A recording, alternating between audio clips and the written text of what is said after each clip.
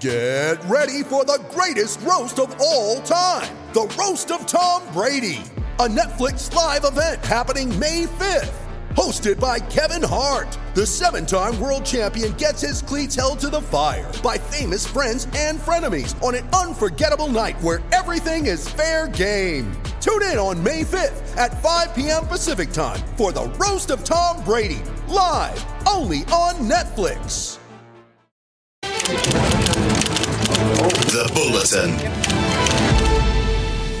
Well, this morning I'm delighted to say that we've got Kristina Eddy on with us now. Kristina has been doing a lot of sterling work for Sky over the years at various major sporting events. But Kristina, good morning to you. I would imagine you're very, very happy with what's going on around the Football Women's World Cup. Aside from the fact that we are a winning side, what an event you've got to work on. Good morning. I know, isn't it incredible? And Wellington's even put on a cracker of a day, I have to say, when we were here in the capital yesterday. It wasn't that nice. If you're in Wellington, you'll know what I was talking about, but it's signed up. I think they must know that the football fans are in town. So Wellington's put it on. None of the football fans have put it on tonight too, and I can't wait.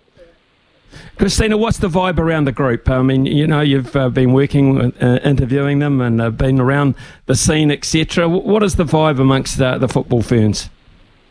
Oh, I think they're pretty ecstatic, I have to say. You know, they say that they had a word, the word that sort of came into the tournament was belief, and obviously Jika Kinkova had a full squad to choose from too, and she said that she hadn't had that for about 9 months, you know, having a full squad to be able to pick from for that game. And they studied Norway, and they studied them well, and they absolutely worked them out. They had a plan, they delivered on that, they were confident, they were mature. And it was definitely a different side of football fans than what we had seen earlier in the year, and it was great to see. And obviously as well, just the whole buzz around the tournament in general was really lifting them. You know, the fact that we do have these record crowds that across the whole tournament now, they're within, I think, have we been 3 or 4 days into the tournament? And it's already exceeded FIFA's expectations in terms of attendance. The football fans can feel that, they can feel the support, and they're just absolutely thriving. So, Kristina, we spoke earlier to Jacob Spoonley, of course, working for Sky also, and he said whilst this is a game that the football fans would have targeted against the Philippines as one that they could get, so too the Philippines will have looked at this one in this group and said, this is the one we can get. What are you expecting out of tonight? Exactly. I know coming into this tournament, obviously their goal was to win a game, which they've done, but they would have been targeting the Philippines game as the realistic option for that. I think that they could be in danger. I hope that they're not, and I'm sure that they're not, but they could be in danger of doing perhaps what Norway did to the football fans, and that's maybe underestimating the Philippines. The Philippines are a side full of talent that play in the US. Their coach was one that Australia really wanted to get. You know, he's been touted as a big hotshot. But then in saying that, seeing how they performed against Switzerland the other day, I think if we execute a very similar game plan to what we did against Norway, I think we'll have it over them tonight, and the conditions will play a part too. I don't think that will overly suit the Philippines if the wind starts to get up and it's a bit chilly.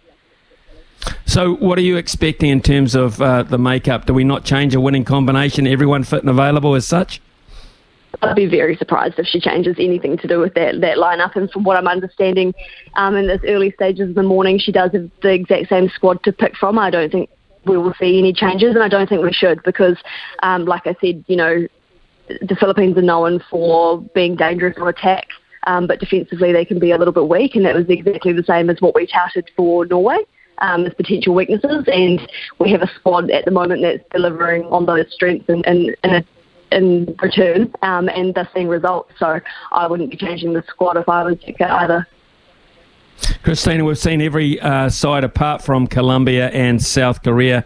For you, has there been an absolute standout performance, or are we just getting those first game nerves out of our system for a lot of these teams? It's definitely been different from what I expected. I actually thought that the USA would put more on Vietnam than what they did, and they missed a few chances too, and some of their passes didn't even look as professional and as solid as we've seen from them in the past. Maybe they're feeling a little bit of pressure. You know, there's a lot of political pressure as well on the USA football team heading into this tournament and as favourites. I think Germany probably actually performed better and looked better as a side, to be honest. I would probably pick them as my favourites to win this tournament now, with their 6-0 win over Morocco. Obviously, it was Morocco's first start to the World Cup, and they've never been here before, so we expected a big result. But I think just watching Germany in action, I would be putting my money on them for this tournament at this stage. There's another really big group game in our particular group, of course, and that is the two, I think, top seeds, to be fair, going into the group, Norway and Switzerland. Now, Norway, of course, absolutely desperately have to win this. If Switzerland were able to knock over Norway, that's Norway done and dusted, which would do us a massive favour as well, I would imagine. How do you see Norway versus Switzerland? Yeah, I think Norway will be hurting. I wouldn't have liked to have been in their changing room either at half-time against the Football Ferns or at full-time. And they have a lot of, pressure on their shoulders as well, having come into this as the group's favourite, so to speak, and they're ones expected to top the pool.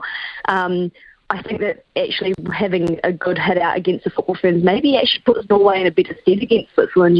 Switzerland were up against the Philippines. The Philippines weren't that strong against them, so they probably had somewhat of an easier start to the tournament, so to speak.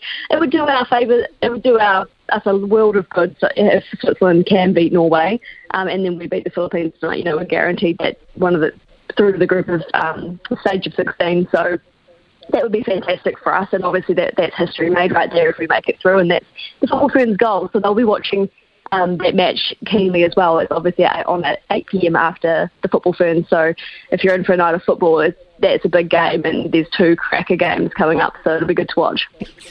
Yeah, well, I am absolutely watching both of those games for a lot of reasons, but I'm just loving it, I've got to say. Meanwhile, on the other side of the world, in Cape Town, the Netball World Cup is on in 3 days with the Silver Ferns against Trinidad and Tobago on the 28th from our point of view. Because, of course, of the Football World Cup, this is slightly and very unusually gone on the radar a wee bit, this one. But how are you feeling about this tournament, looking at it overall? Yeah, it's an interesting one, isn't it? Because we've got so many. It's almost like the whole start of the year we've had some fantastic sport, especially in rugby and Super Rugby and the likes. But we've kind of been waiting for this big. We've got obviously the Football World Cup that's on, Netball World Cup, then there's the Rugby World Cup, and there's the Cricket World Cup. We're spoiled for choice with the World Cups, but then the build-up, they do get a little bit diluted. But the Silver Ferns are in Cape Town and they're ready to go for that. I think we'll go well, actually, this World Cup. It'll be, although I have got my close eye on Jamaica. I think that a lot of their players look really strong over in the Australian League, and now that they're back and have had some time together, I actually think that they could be, right up there as well with England. And then, of course, you can never ever underestimate Australia either. So obviously, the top 4 powerhouses for the World Cup are ready to go, and I think we will hold strong against them.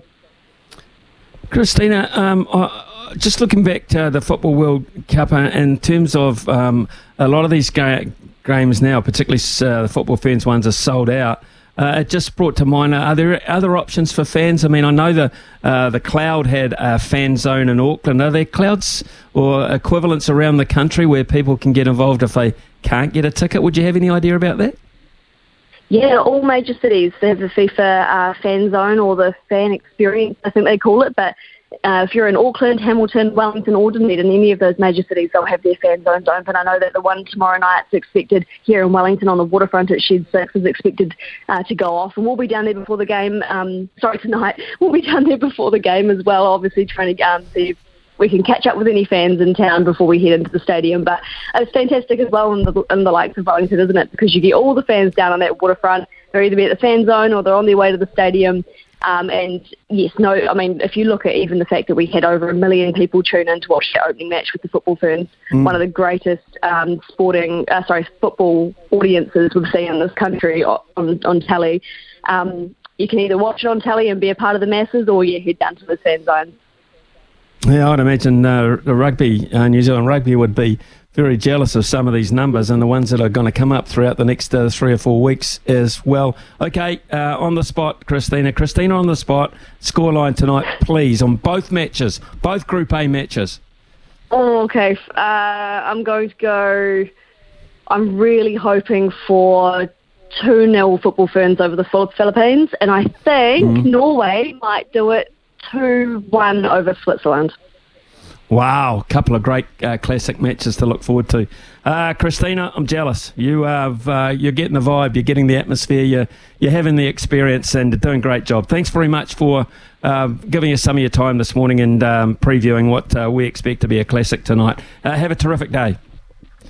Thank you. I will. There's no better place to be than down on the sideline, but enjoy it as well. It's a great occasion to be a part of in general, isn't it? Good on you, Kristina. Absolutely fantastic. Thanks for your time.